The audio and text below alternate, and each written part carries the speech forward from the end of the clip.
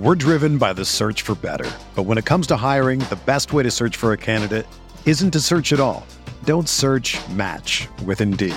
Indeed is your matching and hiring platform with over 350 million global monthly visitors, according to Indeed data, and a matching engine that helps you find quality candidates fast. Ditch the busy work. Use Indeed for scheduling, screening, and messaging so you can connect with candidates faster. Leveraging over 140 million qualifications and preferences every day, Indeed's matching engine is constantly learning from your preferences, so the more you use Indeed, the better it gets. Join more than 3.5 million businesses worldwide that use Indeed to hire great talent fast. And listeners of this show will get a $75 sponsored job credit to get your jobs more visibility at Indeed.com/Blue Wire. Just go to Indeed.com/Blue Wire right now and support our show by saying that you heard about Indeed on this podcast. That's Indeed.com/Blue Wire. Terms and conditions apply. Need to hire? You need Indeed.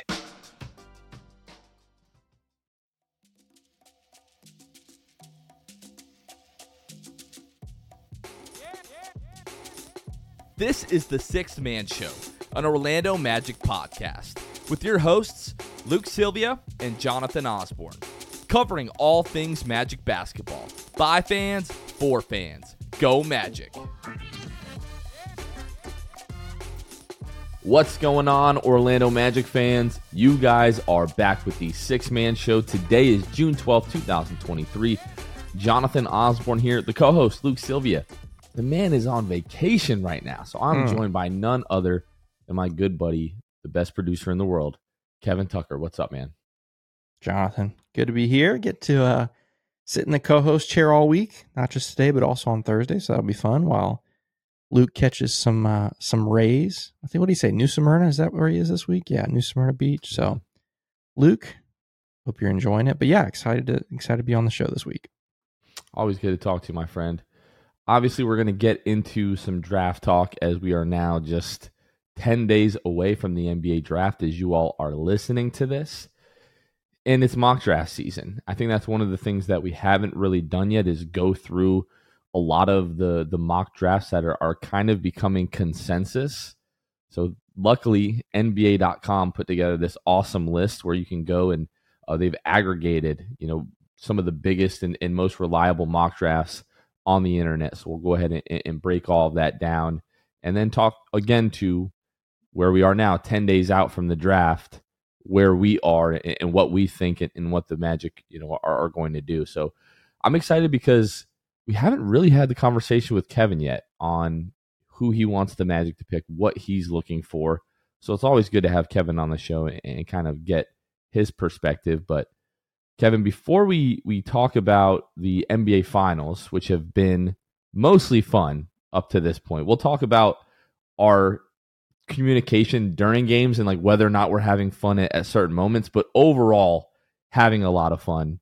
But like I mentioned, folks, 10 days to the NBA draft, Thursday, the 22nd. The draft starts at 7 o'clock, but the Magic are putting on a watch party at Amway Center that's going to start at 6:30. Doors open at 6:30. The draft starts at 7. We will be there. If you want to be there, you do need tickets, even though it's a free event. You can go to the Orlando Magic app or orlandomagic.com to reserve your tickets for the draft party. And just like in recent years, we're going to do our best to sit in section 106 with all of you or 106 adjacent. Sometimes, like last year, that section filled up pretty quickly. So we had folks in 105, 107, 106 adjacent is what we like to call it. So looking forward to seeing you all there. But Kevin, what about these NBA Finals, man? Yeah, as you're listening to this on Monday, guys, I'm hoping that tonight is the night that the Miami Heat go home unhappy and the Denver Nuggets win their first NBA championship. I'm looking forward to it for a lot of reasons. I've always liked the Nuggets. I've always been an admirer of their franchise from the distance. Especially for me, it's always easier to like Western Conference teams versus Eastern Conference teams, right? There's a lot of teams out west that I tend to cheer for, and Denver's one of them. So I'd be really happy for them, for their fan base. It's been, what did they say, like 47 years, 43 years, something like that. So hopefully they can pull it off, especially at home. That'd be fun. But yeah, especially, we'll talk about Aaron Gordon here in a second. He's got bit of a mixed reception from Orlando Magic fans, but I will be excited to see Aaron Gordon lift the Larry O'Brien trophy in front of Kyle Lowry. Like, that's going to be exciting to me. So, yeah, I hope they pull it off Monday night at home. That'd be really fun. So, yeah, I think it's been closer to like 60 years, I believe, the Nuggets, because they never like made a finals up until this year. And they were an ABA team up until 74 and then joined the NBA in 76. My math is not great. Really, really long time. But yeah, I'm excited for the Nuggets. I'm really happy that they're sending the Heat home. I had some friends over the other night for Game 4, and I was the only one rooting for the Nuggets. Most of my buddies just like to see me miserable, like a lot of you I'm sure can relate to. So they were all rooting for the Heat. Every time, like, you know, whether it be Jimmy Butler or, you know, Duncan Robinson, Bam Adebayo, anytime those guys score, they were all going crazy. And then Aaron Gordon started to do his thing. You know, Nikola Jokic has been fantastic. Jamal Murray had moments in Game 4 as well. But Aaron Gordon was really the story of that game. And yeah, you know, I've been just in each round, I'm like, this is going to be it for the Heat. And then they keep figuring it out and they keep figuring it out. And it seems like their luck has just about run out against this Denver Nuggets team. Yeah, I hope that's true. And I know by we, I mean, you and Luke already talked about it on the show a little bit about Aaron Gordon. But I do kind of want to just go back a little bit and talk about him and kind of his situation currently in Denver versus what it was in Orlando, and maybe some misconceptions between the two, right? Obviously, you know, and I'll give my thoughts on this because I wasn't on that episode. So really quick, here's what I think about Aaron Gordon. I think Aaron Gordon was in Orlando in a pretty challenging time. I think that's an okay thing to say. Like, obviously, that was a difficult era. The team was kind of in flux when he was here, trying to build through the draft and then ultimately kind of change that. And anyway, so the thing with Aaron Gordon, though, for me has been about role, you know, and when he was in Orlando, you know, mostly maybe not by his choice necessarily in some points, but, you know, he was really featured a lot more than maybe he should have been, especially on an offensive standpoint. But I think whether he came into that with that mentality, that was what his role should have been, or maybe he just over time just thought that should have been his role. I don't know. I think he just kind of thought that was who he was supposed to be. And then I think going to somewhere like Denver kind of helped put him a little bit more in his place and realize, you know, okay, I may not be capable of being the best player or second best player on a championship team, but I can be the third or fourth best player and be the team's best defender and all that kind of stuff. So for that, I'm happy for him. I'm happy for him that he's found his way. I wish he hadn't thrown some punches at Orlando along the way of his journey here. But yeah, I will be happy to see Aaron Gordon win on Monday night. Hopefully that's what happens. Yeah, I talked to you before we started recording. Like, I feel like there's been a little bit of revisionist history in terms of the narrative surrounding Aaron Gordon's time in Orlando, and now that, you know, he's playing with the Denver Nuggets. First of all, whenever you're on one of the best teams in the league and you're playing with who right now seems to be on like an all-time great trajectory in Nikola Jokic, arguably the best player in the league right now, anytime you're in a situation like that, you are going to look better. Like, the best players in the league make their teammates better and make them look better. But going back to Aaron Gordon and to the points that you've made, things were not great here. You know, he was here 6.5 seasons. He had 5 head coaches in that time. Whenever we say that, like, it is true, but like the Jacques Vaughn, like James Borrego, like, I don't really count that. Okay. So it's really Jacques Vaughn, Scott Skiles, Frank Vogel, Steve Clifford while he was here.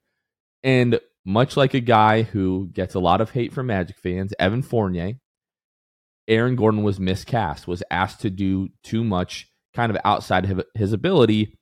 But let's also not make it out to be that Aaron Gordon, when he was here, decided a lot of the times, like, no, I am this type of guy. Like, I can be this kind of player. And in the moment, you're like, bro, what are you doing?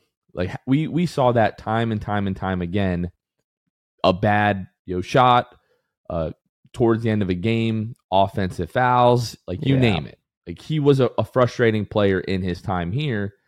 And then, when guys go other places and they're finally able to mature a little bit and realize, hey, maybe I'm not that guy, and they're able to accept more of a supporting role and flourish in that. Aaron Gordon in his time here, like points per possession on cuts, was one of the best cutters in the league while he was in Orlando. Don't make this out to be something like, oh, Denver unlocked this of Aaron Gordon, because that's not the case. Could you argue that Orlando should have utilized that a lot more? And they did, but one of like the staples of Steve Clifford's offense especially was that like Terrence Ross, Aaron Gordon corner fake handoff, Aaron Gordon cuts back door, pocket pass, and he's got an open layup or an open dunk. Like that was a staple of Steve Clifford's offense. They ran that all the time. So I just hate the fact like anytime a guy is on a big stage like this, of course, everybody's going to come out and be like, oh my gosh, look what Denver has done.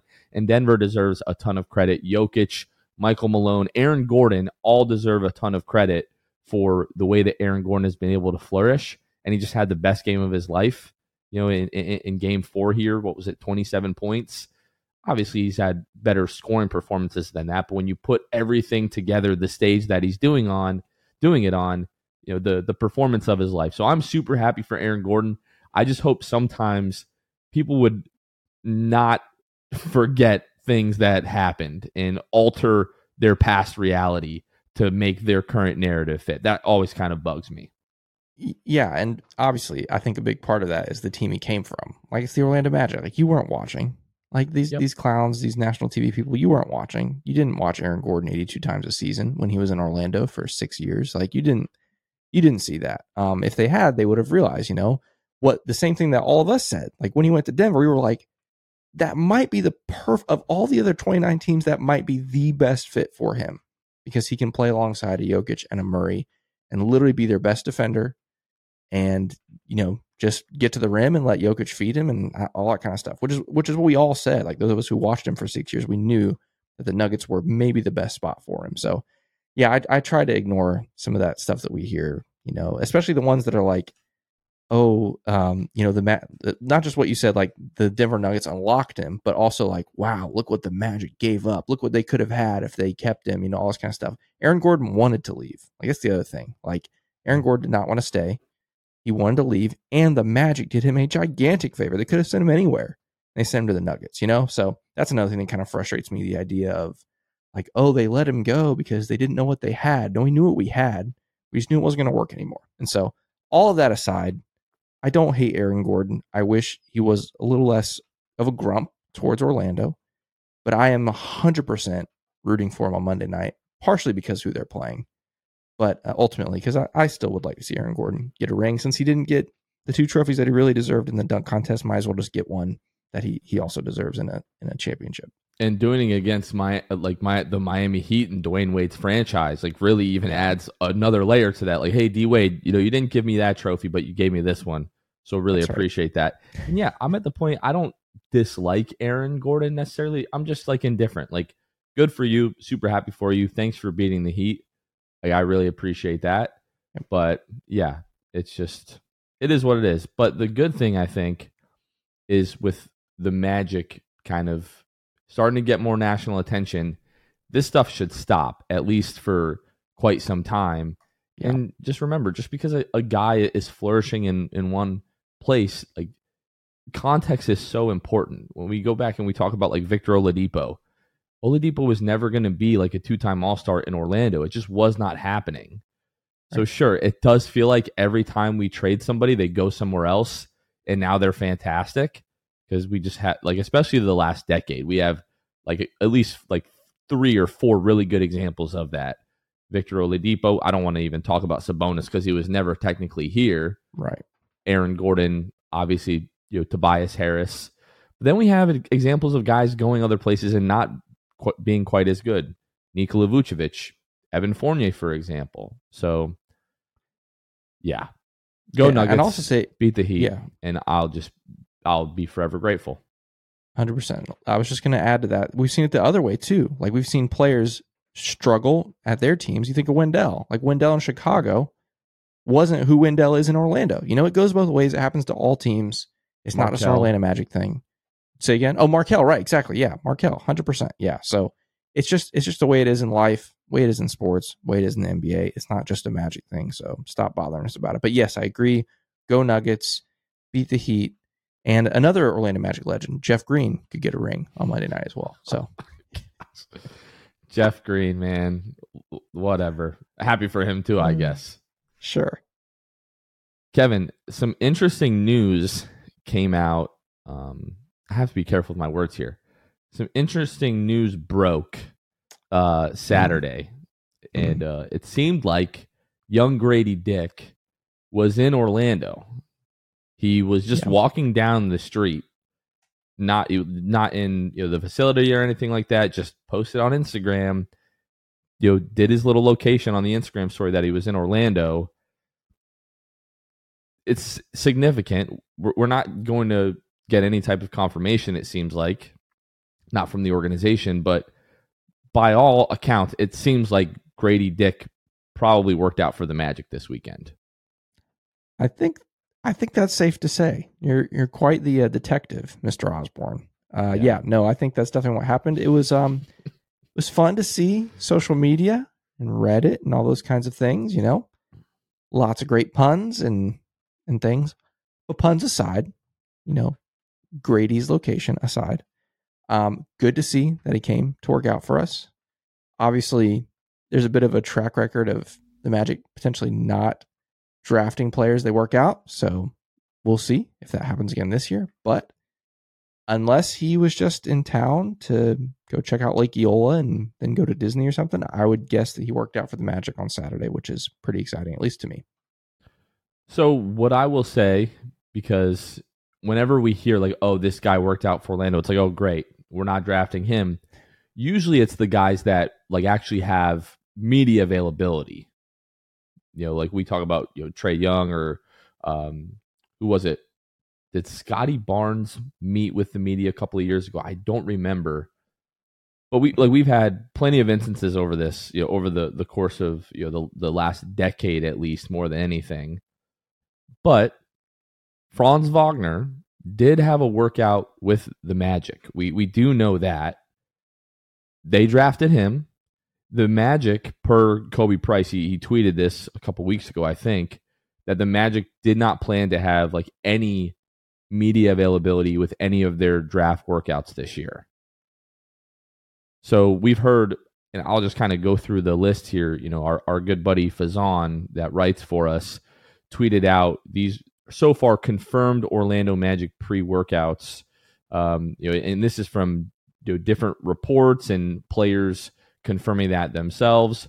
But Jet Howard, Gigi Jackson, Jordan Walsh, Dexter Dennis, Armand Franklin, Enrique Freeman, Patrick Gardner, Trey Jemison, Craig Porter Jr., I'm going to butcher this one, Georgij Jovanovic, I hope that's right, Taylor Hendricks, Isaiah Sanders, and now it seems like Grady Dick. So Jordan Hendricks, I think it was during the Indiana Pacers workout and media availability that he had where he confirmed that he worked out for the Magic. So I think we've just heard so many reports. I think there's a good chance that one of these guys gets drafted by the Magic. And if not, it'll just be a few more guys like kind of added to the list. But I didn't even think to look at Reddit when all this happened, which is definitely a mistake on my part.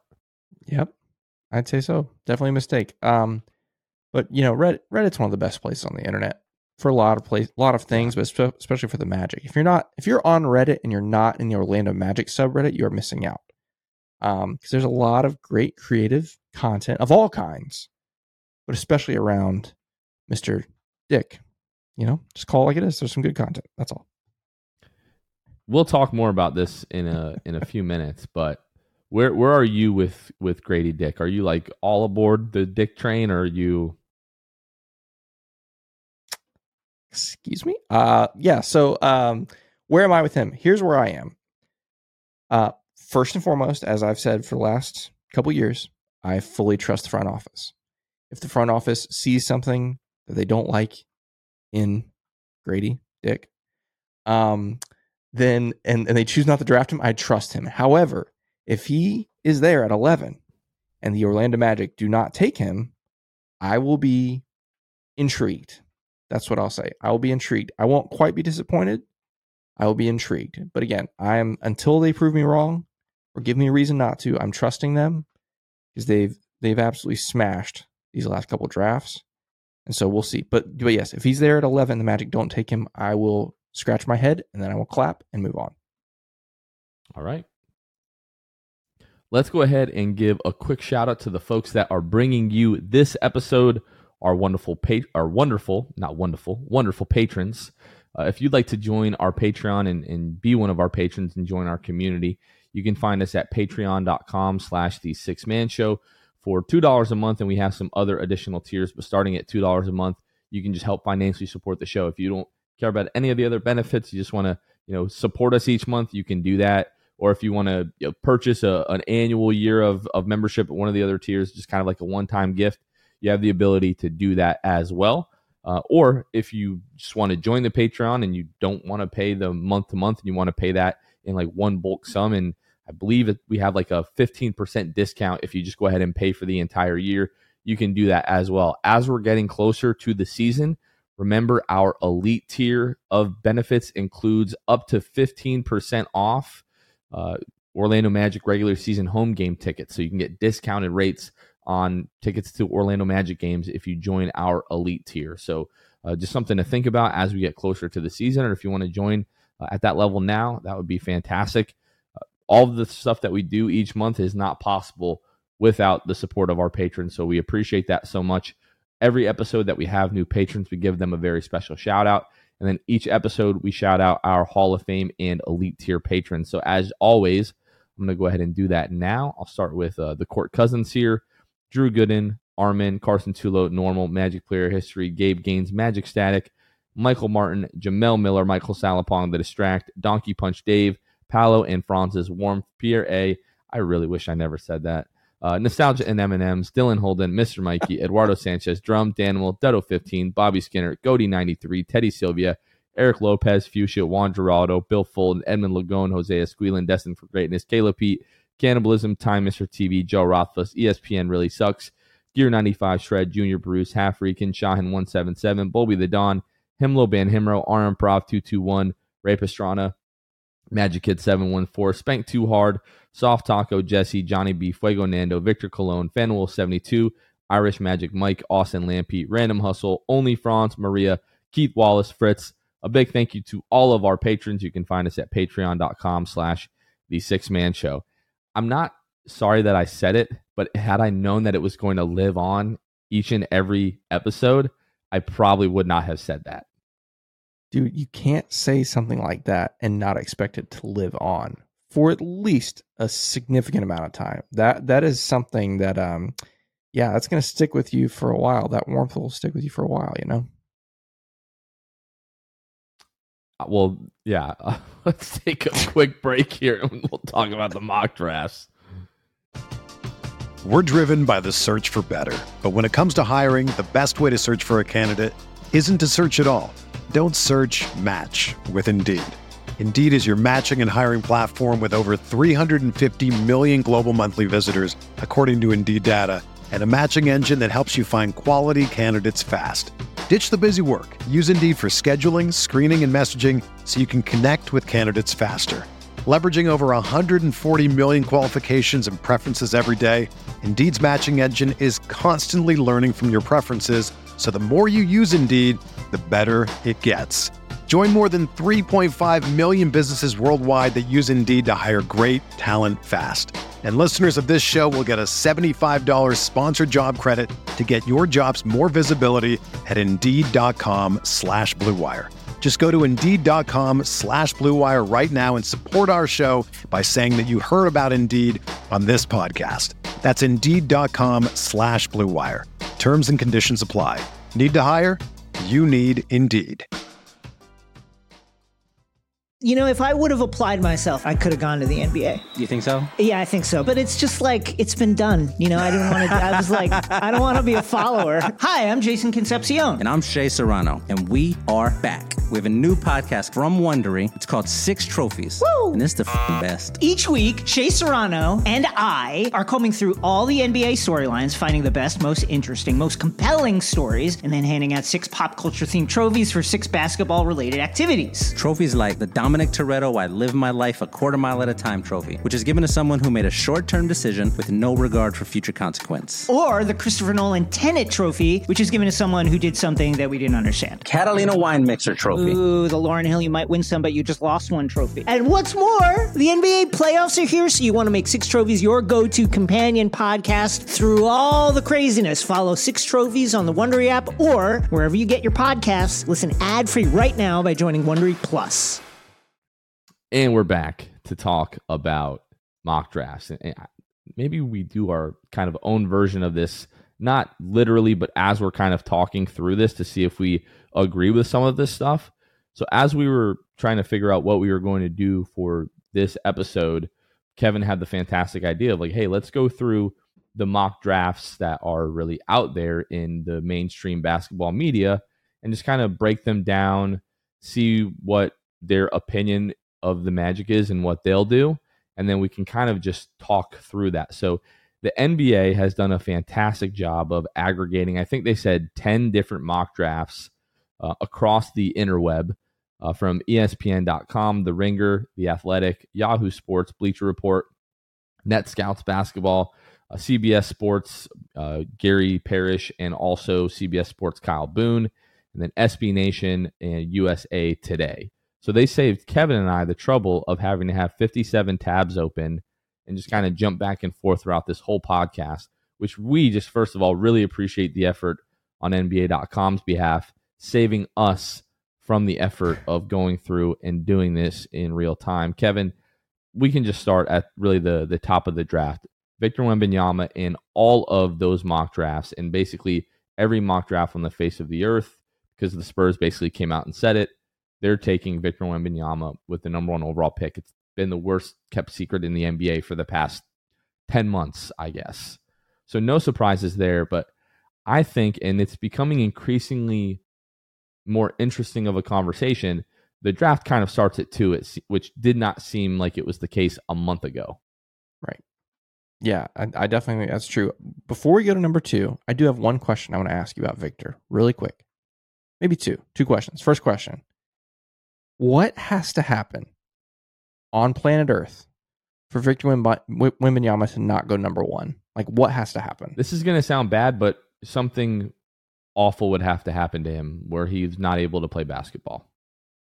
Or he, like, murders somebody maybe or something legal. That's about it, right? Yeah, there's no other much. Situation. Yeah. That's crazy. He could come out and probably say some pretty terrible things and still go number 1. Right. That's what I'm getting at. Like the line, the margin that he has right now is so huge. He can do whatever he wants. That's so funny. But my second Victor Wembanyama question before we actually get into the draft, I'm curious because you and I have not talked about Victor. He's the most hyped prospect since LeBron. Of what you've seen, and again, I know the sample size is so different. Like he's playing in Europe. It's not what we're used to seeing here with some of the biggest prospects. Like, how much of the hype do you buy?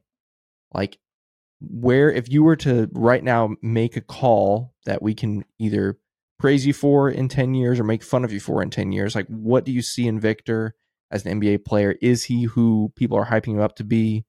Kind of floor ceiling it, I guess, for me. I want to go back to the comment that you made a couple like right before you got into this about him being like the most hyped prospect since LeBron. I think social media is like the great multiplier in this conversation. 100%. I think there's an argument that he is the most hyped prospect in the history of the world. That's a great point. Like, we don't have any kind of real way to measure that, but just the amount of information that is shared now on a daily basis across the internet, way more than there was in 2003. Like, that is a statistical fact. I think like the amount of hype that he is getting on a day-to-day basis is probably more than LeBron James was.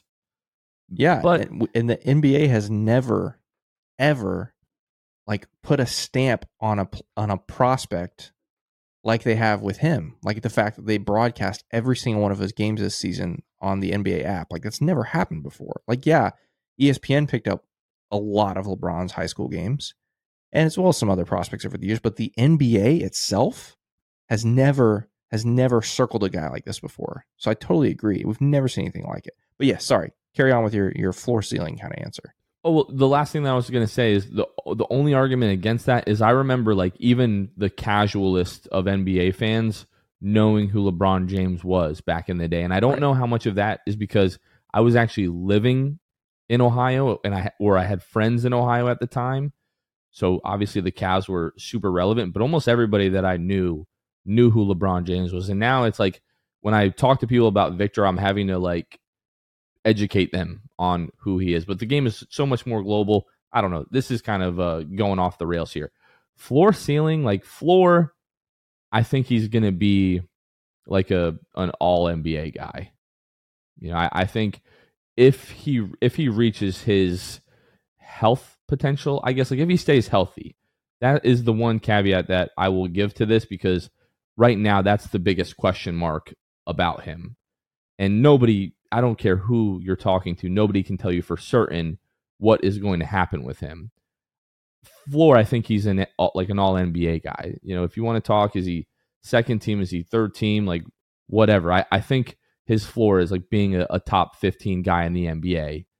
And his ceiling is like being an all-time great player. Just we talk about Bol and how unique he is, but we have never, ever seen somebody this big, this skilled. Like Bol is very skilled, but like Victor is that times 3 or times 5 for me. When you look at his shooting touch, when you look at his handle, like saying that he has a guard's handle is not like hyperbole. Like he legitimately has a guard's handle. You can talk about some of the percentages as a 3-point shooter, but you can see the projection for him to be a very good 3-point shooter. Like not average, like he could be a very good 3-point shooter. Like the one-legged stuff, his anticipation and ability defensively, like Bol is a great shot blocker, but Victor is like an all-around, like generational defender. Like we're talking about like from day one, maybe as good or better as a guy like Rudy Gobert. So like when you put all of that together, it's like, how does this guy not end up being one of the best 5 guys in the league at some point? Yeah, that's where I am with him. Like for me, a floor, like there's no way from what I've seen, the floor is he's first team all defense and probably wins a few defensive player of the years. Like I think the defense itself like is going to be a given. Like that's the one thing I have the least. Well, I don't even say concern isn't the right word because I don't have a lot of concerns on the other side of the ball. But like his defense, I think is the one like most surefire thing about him. Like I think he's going to be an incredible rim protector. He's already shown like he just has a knack, not just for his size, but he has a knack on playing defense. Offensively, the handles is what gets me. Like watching him dribble and move and get to the rim or step back or whatever you want at 7'5" is just, it's dumb. It's ridiculous. So to say all that, like I'm not concerned about his offensive game either. My concern would be, can he do the things that we see? Can he do that for 35 minutes a night, 82 games a season, and then anywhere from, 6 to 20, up to 20 games, I guess, in the playoffs, depending on how deep his teams go. That's the question. Like he can do it in spurts, no question. Bol can do it in spurts. Again, I'm not comparing the two, but we've seen Bol do stuff that Victor Wembanyama can do. But Bol can only do it in those bite-size, chunks. And so that's the difference, I think, for me. I do believe he'll be able to do that, is my ultimate answer. I am buying the hype for the most part. I don't know if he's going to be the greatest of all time, but I think he definitely has the skills to potentially be that. So I'm buying the hype. He obviously is going number 1 for a reason, and I think it's justified. So I'm excited. I do think like that first week he's in the NBA, his season opener is going to be on ESPN or TNT. Home opener is going to be on ESPN, TNT, and like the Spurs are just going to have so many national playoff games or national TV games this year. It's gonna be kind of gross, but it is what it is. Imagine having the number 1 overall pick and actually getting nationally televised games. That must. What is that like? That's crazy. Wow, unbelievable. That's okay, Kevin. Starting at number 2, Brandon Miller is just being shoved down everyone's throats at this point as being the number 2 pick in the draft. And looking at the consensus here, it looks like Brandon Miller has received, the second pick, I guess, or second pick vote. I don't even know how we would really call this, but 6 of these mock drafts have Brandon Miller going number 2. 5 of them have Scoot Henderson going number 2 to Charlotte. I don't know what I'm missing. Sorry, go ahead. 5 have him going to the Blazers at 3. Brandon Miller's 6, and then because there's 10 mock drafts, right? So 6. Okay, so it's 4, I guess. 4, then right. Scoot going number 3. My apologies. But what am I missing? Because I don't think Scoot and Brandon Miller is even close as a conversation. I'm all about Scoot number 2 to Charlotte. I think it has to be a fit thing, right? Like which the Hornets have done several times in the last, decade, and it hasn't worked for them several times, where instead of going best player available, they go for fit. The idea, I'm assuming, is they've got LaMelo, and that's their ball handler, period. Right? They don't want to entertain the idea of having a Scoot show up who, could he play off ball? Sure. But I think, to get the most bang for your buck, I think Scoot Henderson does need to have the ball in his hands a decent amount. But if you ask me, I think you could totally have a backcourt with both of them. Like, I think a LaMelo Scoot backcourt would be sick. It could be potentially great. But the idea of Brandon Miller being a bigger guy, a wing, a great scorer, I think that's where all this is coming from. Now, to be fair, I do like Brandon Miller, but I'm with you. I do not like him more than Scoot. Like, I'm a big Scoot fan. And I could totally see them working together in a backcourt. But I think that's, if I were to answer, I guess that's why this is happening. But I guess we'll see. I wish I could go back 12 months and remove Jabari Smith Jr. like being pushed on us so much. But to be fair, like Jabari Smith Jr. was talked about being a potential number 1 pick like as early as like January, February of last year. So it's not like we got to the draft and then all of a sudden Jabari Smith just jumped up, the big boards, and now everyone's saying, oh, hey, no, this guy is actually number 1. It was like, wow, where is this kind of coming from?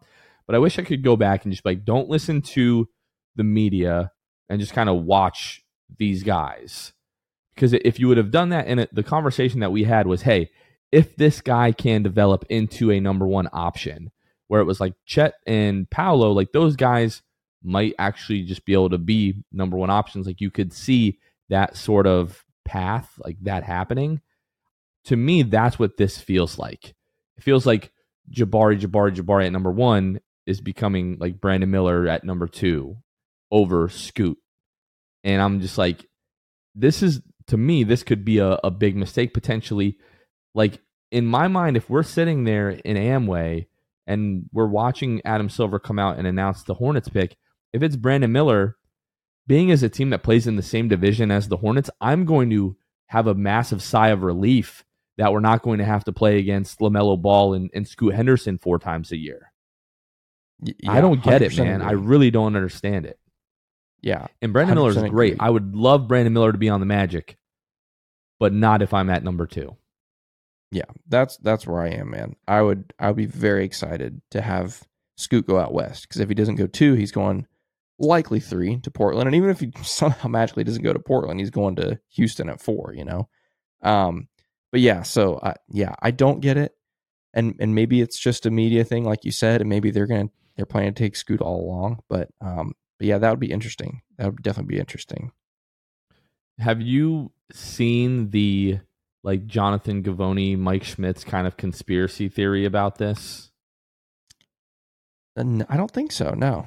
So, Mike Schmitz, who was with Draft Express forever, right, and now is with the Portland Trailblazers. Right.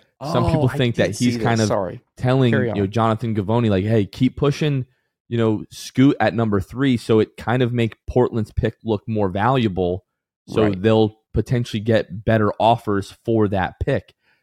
I don't think so, but it's really interesting, and I would love it if that was the truth. If any general manager in this league makes a crazy deal for that number 3 pick, believing that Scoot Henderson is going to be there, they should be fired. Like, without having concrete evidence, you cannot make that trade just hoping and praying and believing that he's going to be there. Because I don't think, unless, like we said, unless we get to that pick and Brandon Miller is taken at 2, if that happens, there absolutely could be a gigantic draft night trade, between the second and third pick. Like, if it's there and ready, they've got the deal lined up that, hey, if they take Brandon Miller at 2, this is our deal. They could pull the trigger. Oh, well, I don't know about pull the trigger jokes. Man, wow. Sorry. Okay. Let's see. What was I saying? Oh yeah. If there's a deal, it might be ready to go. But yeah, we could see a huge trade there at number 3. Thanks. I would venture to guess they have multiple deals lined up already for that scenario. And then they're like, hey, do we take this or do we just take Scoot and we figure everything else out? Like, do we just take Scoot and move into the post Damian Lillard era? That is a massive possibility that I think so. Yep. All right, let's move down the mock a little bit here, just because there is so much that can happen. Victor, Brandon Miller, Scoot Henderson, like that's going to be the top 3. Yeah. Then the draft kind of starts again at number 4. So with 7 of these outlets for the Rockets picking Amen Thompson, I really don't know what even is the best way to do this, Kevin. And then number 5, most outlets have Cam Whitmore going to the Pistons at 5. And then this is really where the draft starts for the Magic. Ausar Thompson at 6, Jarace Walker at 7. And then this is kind of weird because a lot of outlets also have Ausar Thompson falling to 8 to the Wizards. I don't see that happening. Yeah, that I don't know, man. I think that's in the realm of possibility. I think it is. Here's what I'd like to do. How about this? We've got our top 3. Like, our top 3 it's happening. Whatever the order of number 2, number 3, whether it's Brandon and Scoot, Brandon, whatever. Our top 3 is Victor, Scoot, Brandon. That's going to happen. Here's what I want to ask you, though. Obviously, there's then 2 picks before the Magic, right? Rockets at 4, Pistons at 5, Magic at 6. Let's put it this way. If you had the number 4 pick, so you're picking out of anyone other than those 3 guys, who are you picking? Is it still Cam Whitmore? I know you and Luke talked about him a lot recently. I think maybe it was the Keandre episode. I know you were really high on him. But let's say those 3 guys are out of the equation. You can pick anybody you want outside of those 3. Who's your number 1 guy, excluding those 3 right now? I think it has to be Amen Thompson, just given the both sides of the ball, defensive capabilities, getting to the rim. The biggest question mark for him is going to be the jump shot, but just so much talent there, especially you have to think about the Houston Rockets, and are they good with Kevin Porter Jr. being their long-term answer at point guard? And do they look at Amen Thompson like a guy that they could slide in next to Jalen Green and maybe those guys can play together? I feel like that's a team that just has so many needs currently that they need to take the best player available. And by all accounts, everyone that we've talked to at that spot, Amen Thompson is the best player available. So I'm glad you said that, because I know we're doing this whole aggregated consensus mock draft thing, but the Ringer mock draft was the most interesting for me because they had Cam Whitmore 4, Jarace Walker 5, and Amen Thompson at 6 to the Orlando Magic. So I want to know if you are losing your marbles if he falls to 6. Are you happy with that? I'm trading back. If Amen Thompson is there at 6, I'm probably trading back. Ooh, explain that, please. I just don't feel like we just need shooting. Like we have talked about this again and again and again. And if Amen Thompson is there, that is the guy in this draft that could potentially be there at 6 that you have to really ask yourself. The footage from that Portland workout, I don't see that jump shot being fixable. You have to start completely over and retrain this guy how to shoot. Like the last guy that we really went through this with from a guard perspective was Elfrid Payton. And what was the thinking with Elfrid Payton? This guy is a phenomenal athlete. He's a great defender. You can learn to shoot, is exactly what Rob Hennigan said. Elfrid Payton never learned how to shoot. And I was talking with a buddy of mine about this a few days ago. In the last decade of basketball that we've seen and the three-point transformation revolution that has happened, and Steph Curry, and you don't even have to go back 10 years, because 10 years ago, some of these guys were like 8, 9, 10 years old. So even going back 5, 6, 7 years when Steph really came onto the scene, I don't understand how guys have gotten to this point where they've seen what's going on in the NBA and they're like, you know what? I'm just not going to develop that part of my game. So it's either like you didn't work on that aspect of your game enough, or you're just never really going to get there. So in 2023, when a guy can't shoot coming into the draft, I think we have to kind of rethink shooting development, because like everybody and their mother now, if your kids are playing basketball in any sort of competitive environment, you need to tell them, look, before almost anything else, you need to be able to shoot. You see it at every single level, guys being played off the floor if they cannot shoot. And you're taking a guy in the top 5, 6 of a draft who most likely will never have an above average jumper. It's just it sounds silly, like to be thinking of fit at 6 with a guy that is this talented. But when I look at what we already have in Paolo and Franz, and the odds of drafting a guy better than that in this draft, unless you have the number 1 overall pick, I don't think is incredibly likely. So we're trying to build a team around those guys now. I'm not looking for the guy that's going to be the savior of our franchise anymore. We have those guys. We need to do whatever we need to do to give those guys the best opportunity to win basketball games. Some people don't agree with that, but it's just way too big of a question mark with men in particular. If I could give you a standing ovation, I would. Because I 100% agree with everything that you said. I was playing devil's advocate, and I'm glad that worked out. Because, yeah, I've already told you and Luke, I'm not interested in either of the Thompson twins. Like, I'm not. Even Ausar, I'm not. Which I know is maybe not a popular opinion as well. But, yeah.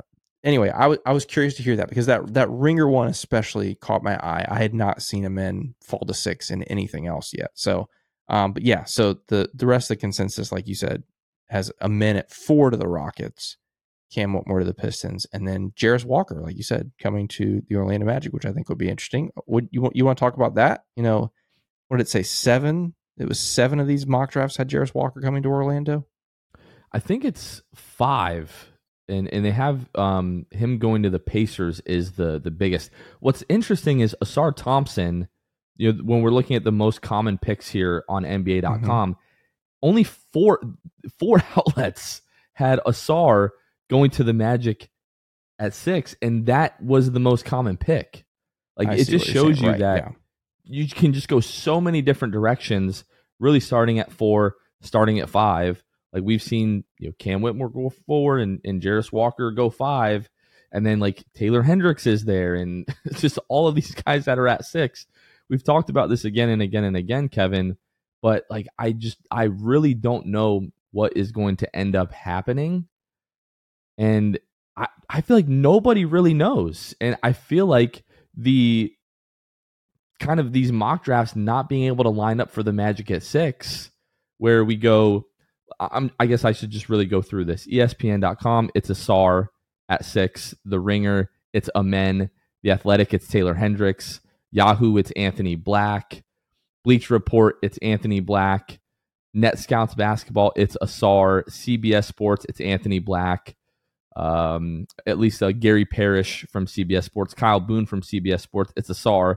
SB Nation, it's Taylor Hendricks. USA Today, it's Ausar Thompson. The Anthony Black is another one that I just don't understand. I want no part of Anthony Black at 6.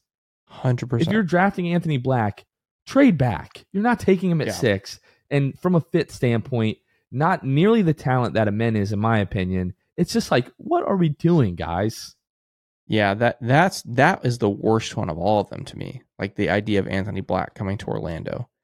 I think Anthony Black is going to be a fine NBA player. He has a lot to offer, but what he has to offer, we already have. You know, it's one of those things like great court vision, great, we have that. Good defender, great, we have that. Absolutely zero help. In an offensive perimeter offensive situation, we have that. That's the opposite of what we need. We do have nothing on the perimeter in terms of shooting already. Exactly. We do have that. We don't need more of that. Right. That's the one that I hate the most out of all of them. And the fact that he's so commonly picked at 6 is confusing to me. And I would just be so stunned. I'd be so stunned if he was drafted by the Magic anywhere, whether it's 6 or 11 or whatever. But yeah, that one was definitely interesting to me. I guess looking at this as well, like I guess well, here's what's interesting to think about. Those 3 guys that are probably going to go 4, 5, 6 in some order. Amen. Let me back up. Maybe not 4, 5, 6. 4, 5 is going to be some combination 2 of Amen, Cam Whitmore, and Jarace Walker, right? I think that's fair to say. 2 of those 3 are going to go 4 and 5. So one of those 3 is still going to be left at 6, right? Amen, Cam Whitmore, Jarace Walker, which is very interesting to me because we just already talked about Amen. I would love Cam Whitmore, even though his perimeter game still could use some help. It's not a black hole. Still could use some help. Jarace Walker, I don't know. I think he's got some potential there too. But so if it's not Amen, but it's Cam Whitmore or Jarace Walker or whoever after that, are you picking one of those guys? Are you trading back then? Like, I don't know. At 6, if those guys are there, I'm cashing the pick. I'm absolutely keeping it. I'm good with either one of those guys. I see different things that they sort of do well with offensive upside from each of them. Like Jarace, I see the vision and the playmaking ability in the half court, sort of similar to Wendell in certain aspects, but I do think they're also very different players. And I see the upside with Jarace in terms of shooting the ball, of course, right. And like the positional defensive versatility, really, really special player. And then with Cam, although I do understand some of the apprehension when we're talking about shooting, that is a guy that I could buy into becoming a good 3-point shooter. Like if I had even the smallest amount of faith that Amen Thompson could develop if I felt really confident about that, I would be fine with him being the pick at 6 because he is so talented. Some people, and I don't really know why, especially when we're talking about the Magic, a critique of Cam is that he's not really going to be your number 1. And I feel like that's true for almost everybody that is being mocked at 6. You're not asking any of these guys to turn into like a number 1 option. And then almost in the same breath of scouting reports with Cam Whitmore, it's like he would really flourish as like a secondary, or if it's third, is that tertiary? Tertiary, yeah. Secondary or tertiary playmaker. It's like, yeah, that's the whole point in drafting Cam Whitmore in Orlando, is because this is a guy where, hey, if Paolo doesn't have it on a certain possession, or maybe Franz doesn't, this is a guy that you can throw the ball to, and 4 or 5 times a game, he may be able to make something happen. Like, it just, when you look at the landscape of the NBA, and you look at the Denver Nuggets, especially, in the moments in the games that they've won, that they've been struggling offensively, going to a guy like Christian Braun, or in Game 5 or Game 4, going to a guy like Bruce Brown, those guys, you need those guys as you get deeper into the playoffs. A guy that isn't going to do it all the time, but 1 out of every 10 possessions, you can say, hey, go get us a good look. And they can. You add that to what he's able to do defensively already, and these Villanova guys, like they're usually pretty good. You know what I mean? So I would love the Cam Whitmore pick at 6. That's where I still am if we use the pick, if he's available.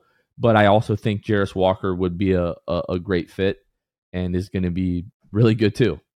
Yeah, that's where I am. Like we mentioned with Grady Dick earlier, if Grady Dick is there in 11 and we don't take him, I will scratch my head, but I will trust. That's where I am with Cam Whitmore. Like, I really, really like him. not just the talent, but also the fit. Same thing. If he's there at 6 and we don't take him, I will scratch my head. I will clap for the play we do pick, and I'll move on. So yeah, that's where I am as well. Let's see. I don't know where where you we want with to pick Taylor up Hendricks here. at 6? I love Taylor Hendricks. 6 though feels just like the slightest bit of a reach to me. Like if let me put it this way, if Cam and Jarris Walker go 4-5 in some order, and it's Amen there, I would be okay with drafting Taylor Hendricks. Does that make sense? Outright At 6, potentially moving back, because I think you're right. I think there will be teams that'll be interested in Amen, and so you take advantage of that, and you move back 1 or 2 spots, 7 or 8, and you draft Taylor Hendricks there. That's probably the more likely scenario. I doubt the Magic would take him at 6, but it's possible. I don't know. But yeah, if I could just pick between, I'm taking Taylor Hendricks more than Amen Thompson, which some people will crucify me over that. And I'm not a UCF homer. I love UCF. I watch very little UCF basketball. So it has nothing to do with that. Like, but what I've seen in this whole draft process, I'm still, like you said, the shot is there. Like the guy has already shown he can shoot, and I think he's only going to get better. So yeah, give me Taylor Hendricks. Maybe it's not at 6, maybe move back to 7 or 8, but I'll take him there. When you need mealtime inspiration, it's worth shopping Kroger, where you'll find over 30,000 mouth-watering choices that excite your inner foodie. And no matter what tasty choice you make, you'll enjoy our everyday low prices, plus extra ways to save, like digital coupons worth over $600 each week. You can also save up to $1 off per gallon at the pump with fuel points. More savings and more inspiring flavors make shopping Kroger worth it every time. Kroger, fresh for everyone. Fuel restrictions apply. Now, between 6 and 11, like there's so much, again, that can happen. So many variables. What I more so want to focus on with this part is just like the draft risers that we're seeing, like all of a sudden the last few weeks, like ESPN at 9, they have Jalen Hood-Schifino going to the Utah Jazz. A guy who is being talked about and potentially having like a lottery promise and is also shooting up draft boards is Bilal Coulibaly, who played for the Metropolitans, the Victor Wembanyama's French professional team. So much so that we have a lot of. I posed the question before we started recording here on Twitter, like, hey, we're 11 days out. Where does everybody feel like the Magic are going to go with 6 and 11? And a lot of people are saying, hey, I think we're going to take Coulibaly at 11. So where are you with some of these guys who are not coming out of nowhere, but their draft stock has been raised over the course of the last couple weeks? Yeah, first off, when it comes to Coulibaly, it's like, not a bad situation, man. You're playing next to this guy who's getting all this attention, and now all of a sudden some scouts are like, hey, his teammate's not so bad either, Good for him. Good for him. But as far as some of the other guys, some of the guys that maybe have risen a little bit, I don't know, man. I think the one that's interesting to me, and I hate doing this. I try not to read too much into this, but it's the silly season, the off season, and the whole Paolo working out with Keontae George thing. I mean, it would be nice if it's a guy Paolo likes. Come on over, come on to the team. I don't mind him.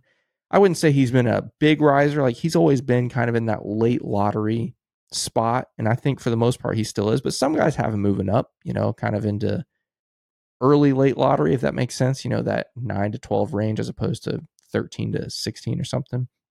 So if you're a friend of Pal, you're a friend of me, I'm okay with that.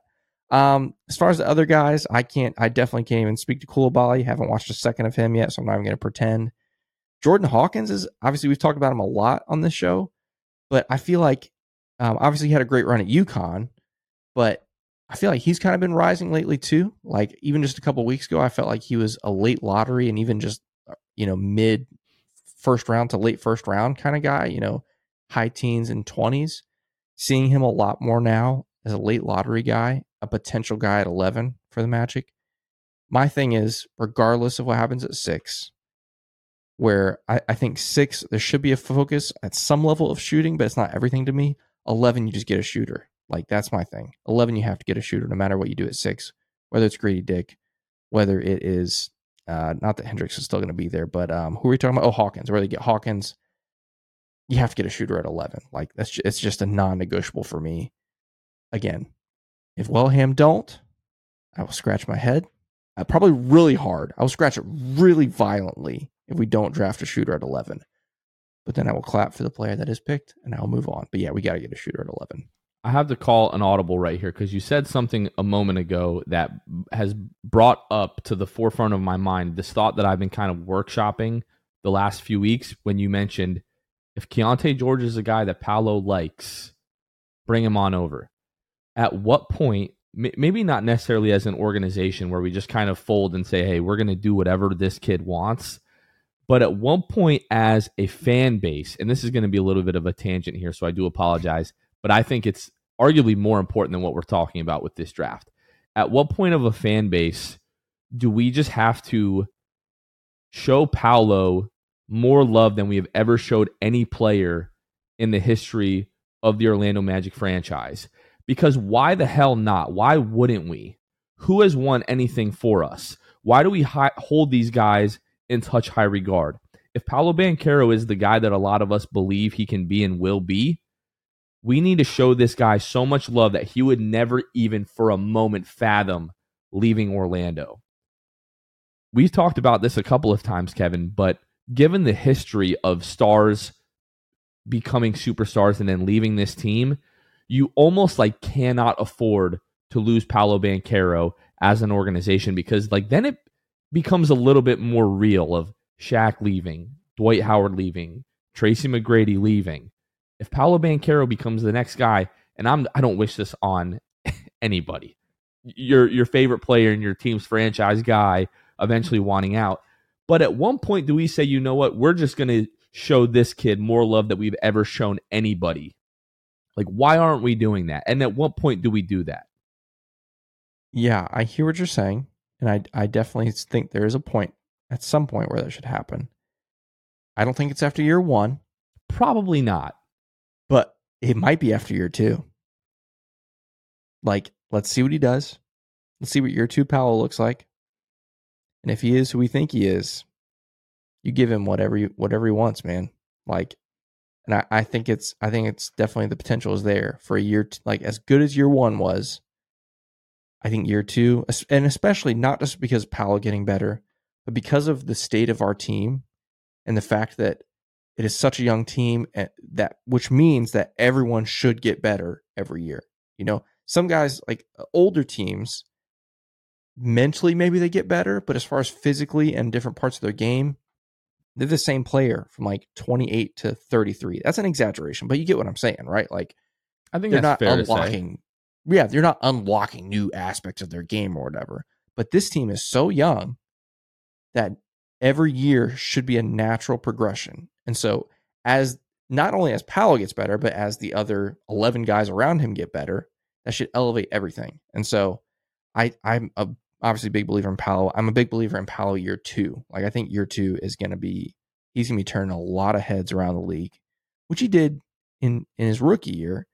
But he had that stretch in February that just, obliterated a lot of his stat lines. And obliterate is an exaggeration too. He still obviously had a great rookie stat line. But it would have been so much better if you take away February, right? So I don't see a February happening next season. And so at this time next year, we'll have the same conversation. And I'll be like, okay, he's got a buddy that's a free agent.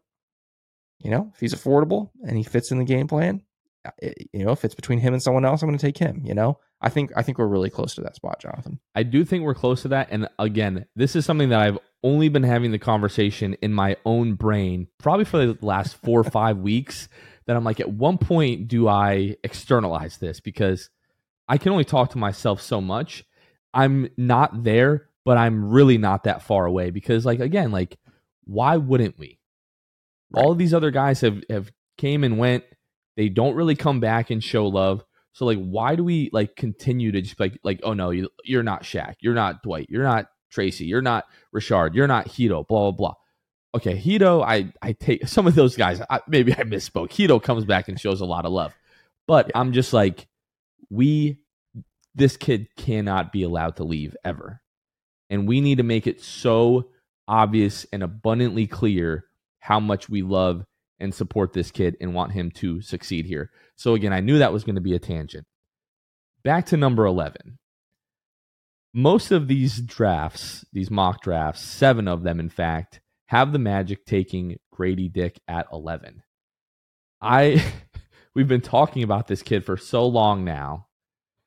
Until something good happens to us like this, the guy that we want falls to us and we actually take him, because that just basically never happens year after year after year. At least that's my experience. Until he's the 11th pick, the Orlando Magic are keeping that pick, and the pick is Grady Dick, and I see him at like the draft press conference the next day or whatever.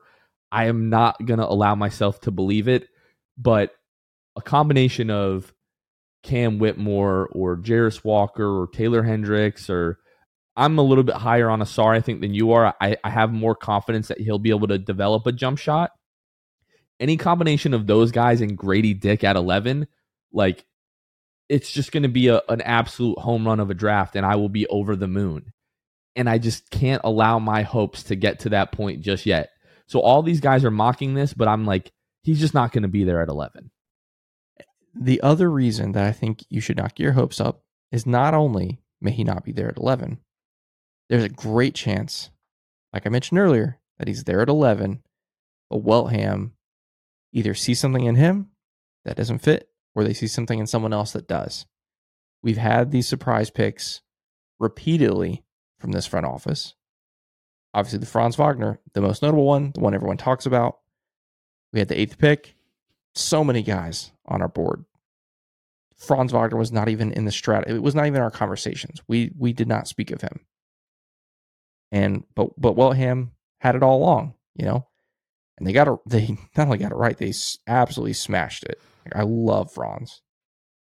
So that's the other tricky part about this is we as a fan base may fall in love with somebody, whether it's because of personality or their given name or their highlights or whatever. But that's not what Jeff Weltman and John Hammond look at. They don't care about that. They don't care about us. And I mean that in the nicest sense. And I'm glad they don't. They don't care about what us idiots think, They care about putting together the best basketball team on the planet. And so, like I said, I still trust them. But I don't trust that they're falling hype or whatever. They're going to pick their guy, and if it's not Grady Dick, I think that's entirely possible. That's the biggest reason why I'm not getting my hopes up on any of these guys, because they've got their guy, and it's more than likely not our guy. Does that make sense? What I'm saying? What I will say is, to me, if Grady Dick is there at 11, Jordan Hawkins is there at 11. If it's not one of the two of them, I'm gonna be pissed. Yeah, I think that's fair. And I'll leave the door open to me being wrong, but in that moment, right, I'll allow myself to be mad. Now, yes, I will still clap and I will still be happy for whoever our draft pick is, and I will believe that they are going to be better for us than those guys. But just selfishly and like my own ego, thinking that I know basketball better than John Hammond and Jeff Weltman, I'll be like, come on, man, what are you doing? And then I'll be like, all right, yeah, no, these guys are really smart and know way more than we do. And then I'll be excited. But it'll be really interesting if both of those guys are there at 11. The Magic do make a pick in that range, and neither one of them is the pick. That will be very interesting, to say the least. I definitely agree. Definitely. But that's the fun part of the draft, especially with this front office. It's a mystery. It's the greatest drama on television is what it is. No one knows the script except for those guys, which is what makes it so fun. It really is. Like I love watching the NFL draft. I know you probably do as well. But like something about the NBA draft is like there is drama like no other sport. Yep. I think it's because in the NBA, one player makes such a difference compared to a lot of other these team sports. Right. The best part about the NBA draft is it's one night as opposed to NFL draft where it's 4 days. That's why the part that I don't like about the NFL draft. I will watch the first round. I should have clarified the first round. Yeah, maybe the parts of the second and third. That Saturday where it's on all day, forget about it. Nope. At the end of the day, I'll check my Twitter, see who the Bucks picked, and that's great. Yeah, I don't. Yeah, it's 4 days is insane. It's so crazy. Awesome. All right, Kev, anything else that we want to mention about these mock drafts? Because like once 11 is done, like we're going to pack up our stuff. We're going to go record a podcast, and the rest of the draft kind of be damned. If there's news that and the Magic make a big move while we're in the middle of recording, obviously we'll talk about that.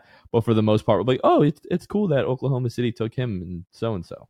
Right. Yeah, that'll be interesting, especially because the Magic still have their second round pick, which I honestly don't remember off the top of my head what that number is. It's early 30s. What, 30? I think it's 36, if I'm not 36? mistaken. Okay. So that'll be interesting.